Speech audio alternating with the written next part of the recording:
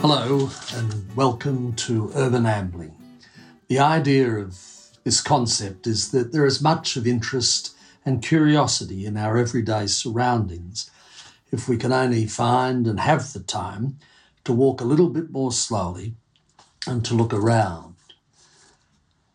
I should just mention that I've chosen the pod name of Mercator, but I won't worry explaining that now. And will do so towards the end. If you are in Sydney, either as a resident or a visitor, and have the wonderful chance to have an amble, you could do a lot worse than start at the corner of George and Bridge Street in Sydney. One of the things I've always loved about Bridge Street is the wonderful open-ended view that you have as you look from George Street down the hill firstly and then up the long run to where Macquarie Street is. As you look up there, the palms which surround the Conservatorium of Music frame the magnificent statue of Edward VII riding on a horse. The other thing that should be said about Bridge Street is it has probably one of the most loveliest continuous collection of Victorian sandstone buildings of any street in Sydney. We'll deal with the immediate one shortly, but as we move further on, you'll come to the Lands Department firstly, then what was previously the Education Department, and finally, as one moves between Phillip Street and Macquarie Street, the Grand Chief Secretary's building. Bridge Street, for reasons which we'll talk about in a minute, was the second, in essence, European street in the colony. The other thing that's said about Bridge Street is that it has more statues for a given area than any other street in Australia. That may or may not be right, but I'll leave that to others to determine. Before we set off on the walk along Bridge Street, it's probably worthwhile to just pause for a moment and cast our minds back to the 25th of January 1788, when the first fleet arrived at Sydney Cove. The spot on George Street, where you are presently standing, was back then basically a shelf of roughly level ground which ran down to the edge of what we now call Sydney Cove or Circular Quay, and then ran away to the south. That sense of the topography is still apparent. It was for that reason that George Street, in essence, became the first track and later road and later street in the continent. Looking now down Bridge Street, which is to the east, because Bridge Street roughly runs east-west, that area of land where we're looking down to Pitt Street in the first dip was described by Governor Phillip when he was carried ashore at a spot that was probably only about 100 metres from where you're standing now. And the reason for that is the shore of the cove was much closer to Bridge Street in the original times than it is now. But the description that Governor Phillip gave as he was carried there was that there was a run of fresh water that stole silently along through a very thick wood. Almost impossible to believe now, but as you're looking down, that's the scene that you have to imagine. The stream of which he spoke, the fresh water that stole silently, it's a wonderful phrase, isn't it, was what we now call, or came to be known as, the Tank Stream. And it rose up in what is now called Hyde Park and flowed down from there to the spot we're talking about.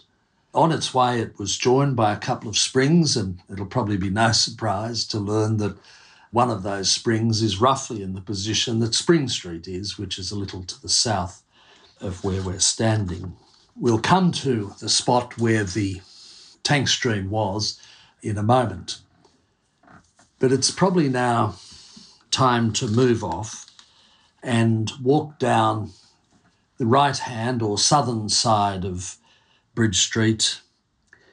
As we do, the first building, which you'll come to very shortly, there's a hotel on the corner, but you'll want to stop and look. You'll see the sandstone facade as you walk down, and that is the facade of a building which in its day was the headquarters of the Burns Philp Company.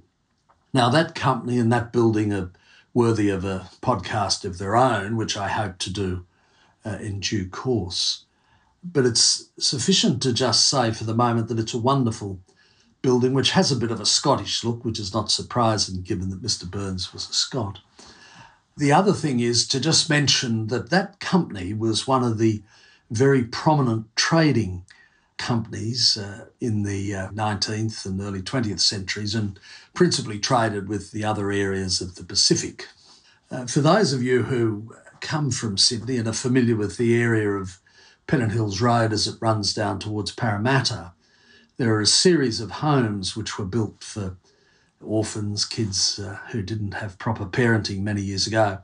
And they were called the Burnside Homes, and they were in fact endowed by that same Mr. Burns. As you move down a little further from that, you almost get to the bottom of the hill to what is Pitt Street. And if you look down on the ground, you'll notice that there's a metal and plastic mark which marks the line of the tank stream where it did run in its time. And there's also a street which used to be called something else, but it's now called, I think, Tank Stream Place or something similar. It's worthy just mentioning at this point that Bridge Street, perhaps entirely obviously, got its name because it had at one point a bridge over it to provide access to both sides. That's over the tank stream. What happened is in the early times when Governor Phillip arrived, the basic layout he provided for in the first instance was that on the eastern side, running east of the tank stream, he pitched his tent along with the other principal government officials. And on the western or George Street side is where the convicts were housed and the military barracks, etc., were positioned. So Bridge Street would have initially just been a track with some sort of rough wooden ford over it to provide access from the east to the west. Obviously enough, because of its significance, that changed in time with the construction of a bridge in proper form. And the foundations for that first significant bridge were started on the 5th of June 1803 and were completed thereafter.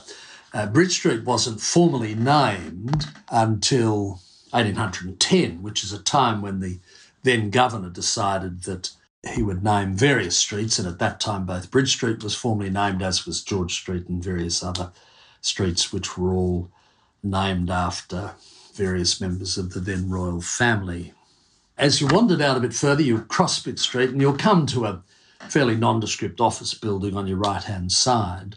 But it's worth stopping there because if you go up a little further, you'll find a wonderful sandstone pediment which was placed there when that building was built in the late 1960s. The building that was built there was called the Royal Exchange, and it was a very significant commercial hub in its time in Sydney. It was the gathering place for all sorts of merchants, and it was also, interestingly, a gathering place for ships' captains when they'd come in from the sea, and they'd often come up there to talk and do business deals and various other things. And it became thus known as the Albatross Club because they used to come up there, obviously, and have a drink as well as attend to their business. Some of the prominent visitors who came there were Joseph Conrad and also Robert Louis Stevenson. Now, if I can just pause there, there's a very funny comment attributed to Robert Louis Stevenson, which runs as follows. When I think of Melbourne, I vomit.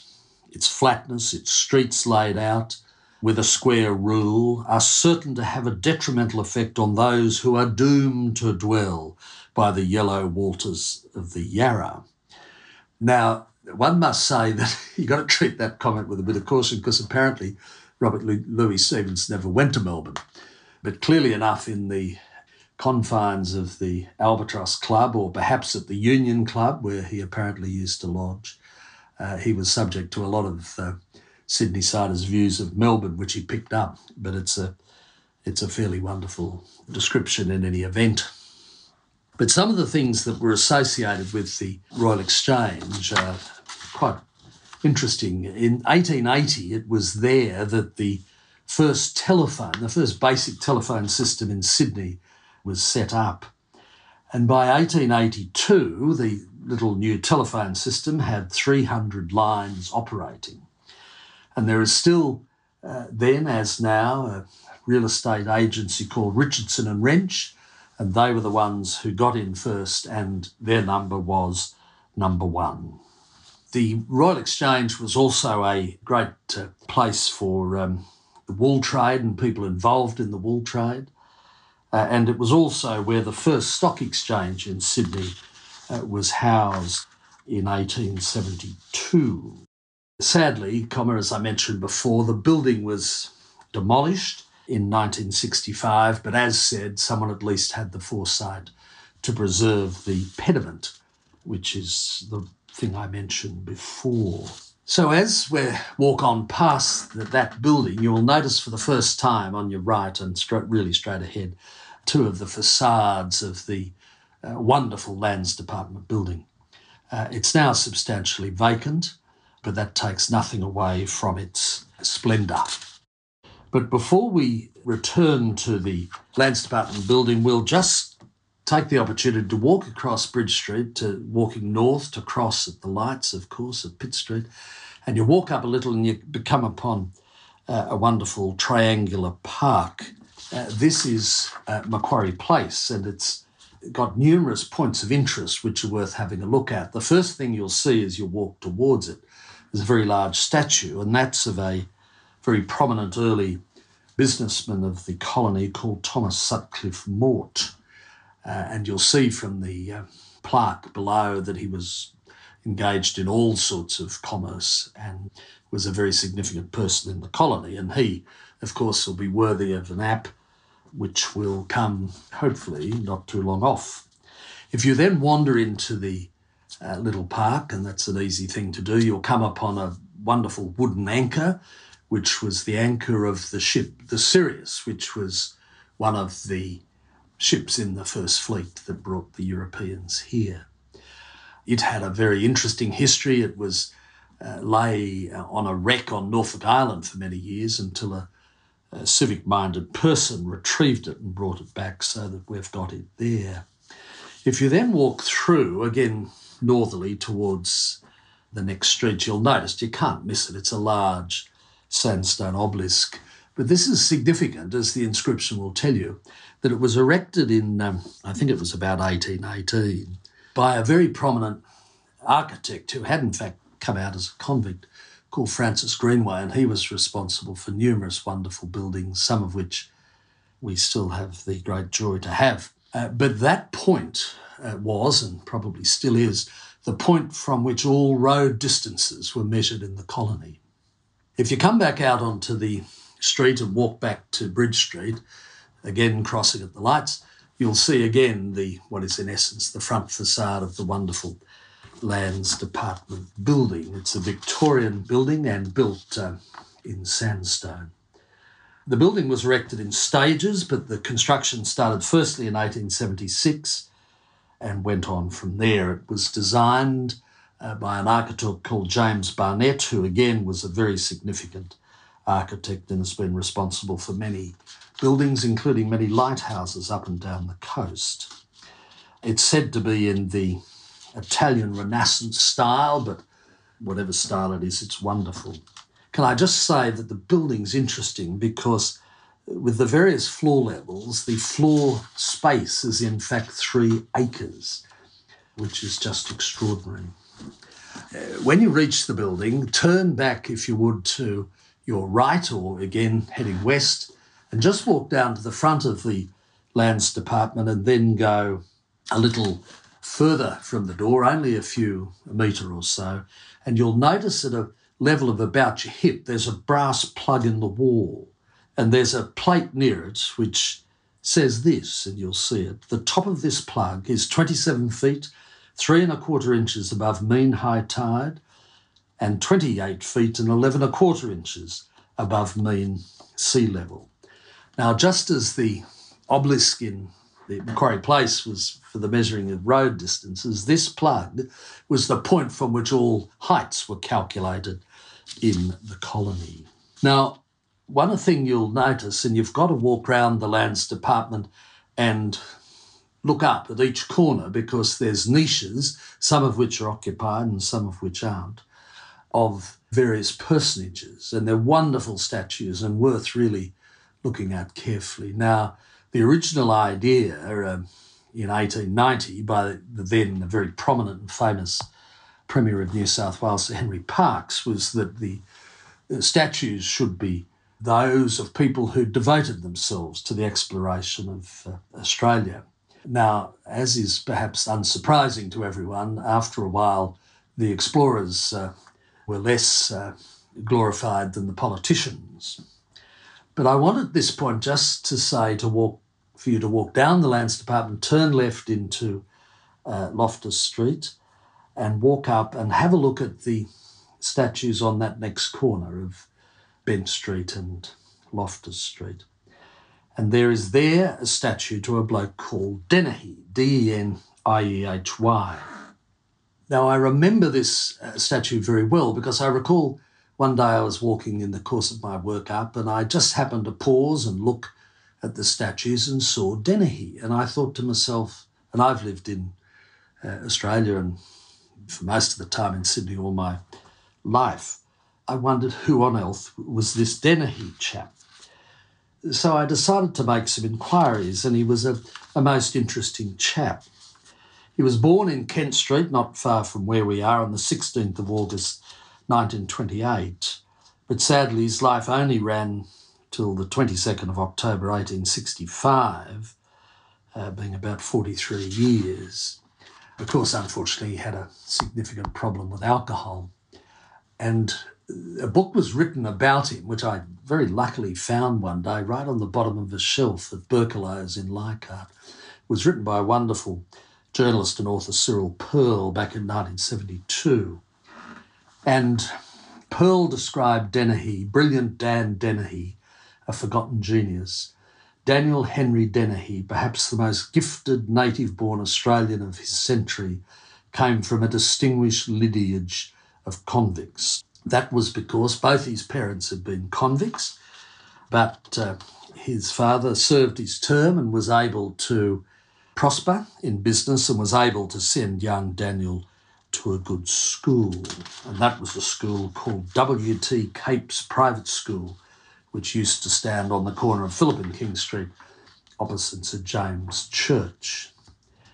Dennehy entered Parliament for a period and was very prominent in the large fights that took place in the 1840s, 1850s, 1860s about land reform. In other words, reducing the land holdings of the squatters and allowing small landholders to have a chance to take up some land. And he was only in the Parliament for 4 years, but he was a champion for that.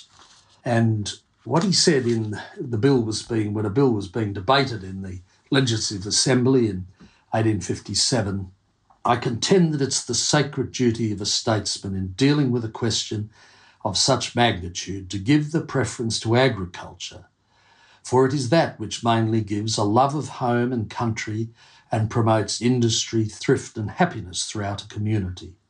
I say this without in the slightest desiring to damage the pastoral interests which at present I admit produce the chief staple of the economy. The real issue to be fought out by this bill is not against the squatters as a class, but against the greedy capitalist who seeks to monopolise the entire lands of the colony and to provide posterity of their fair inheritance. And that has a ring that still is present these days. The sad thing with Dennehy, as I said, is he had a problem with alcohol. He collapsed and died in Bathurst in the midwest of New South Wales. And his obituary in the Empire newspaper went thus: Daniel Henry Dennehy, poet, orator, statesman, one of the most accomplished and gifted men of his time, one of the brightest geniuses New South Wales has yet produced, has passed from among us. Endowed with extraordinary vigour of mind, possessing intellectual faculties, vouchsafed to few on this earth, blessed with a memory capable of storing all the riches which scholarly industry could cull from the great dead and living masters, deep in learning, unassuming in manners, warm-hearted in affection, generous in disposition, chaste writer. Such was D.H. Dennehy of early life, and such, dropping the veil of charity over those weaknesses of his later days, is the memory of him we should desire kept green in years to come. A very moving and warm farewell to someone who was obviously an enormously talented but sadly flawed character. Henry Lawson, the great Australian poet, wrote of Dennehy, "Southern men of letters seeking kinder fields across the wave tell a shameful tale entitled Dennehy's Forgotten Grave." Given Henry Lawson's own battles with alcohol, he probably had very considerable sympathy for Dennehy's plight. So there's just a brief description of one of those people, but a most interesting description of a character who would probably otherwise have been entirely forgotten. And as I said, just to finish, I've chosen the pod name of Mercator because he was a person who lived in what would now be part of Belgium, Flanders, in the 1600s, and he produced maps on projections which are still used to some extent today, all that time later. But the astonishing thing about Mercator is he probably never went further than about 100 or 150 kilometres from his home, but was able to produce maps which, as I say, we still use today. That's it. I think that's long enough. Until next time, please take the chance to amble, and above all else, stay safe and well. Till then, cheerio.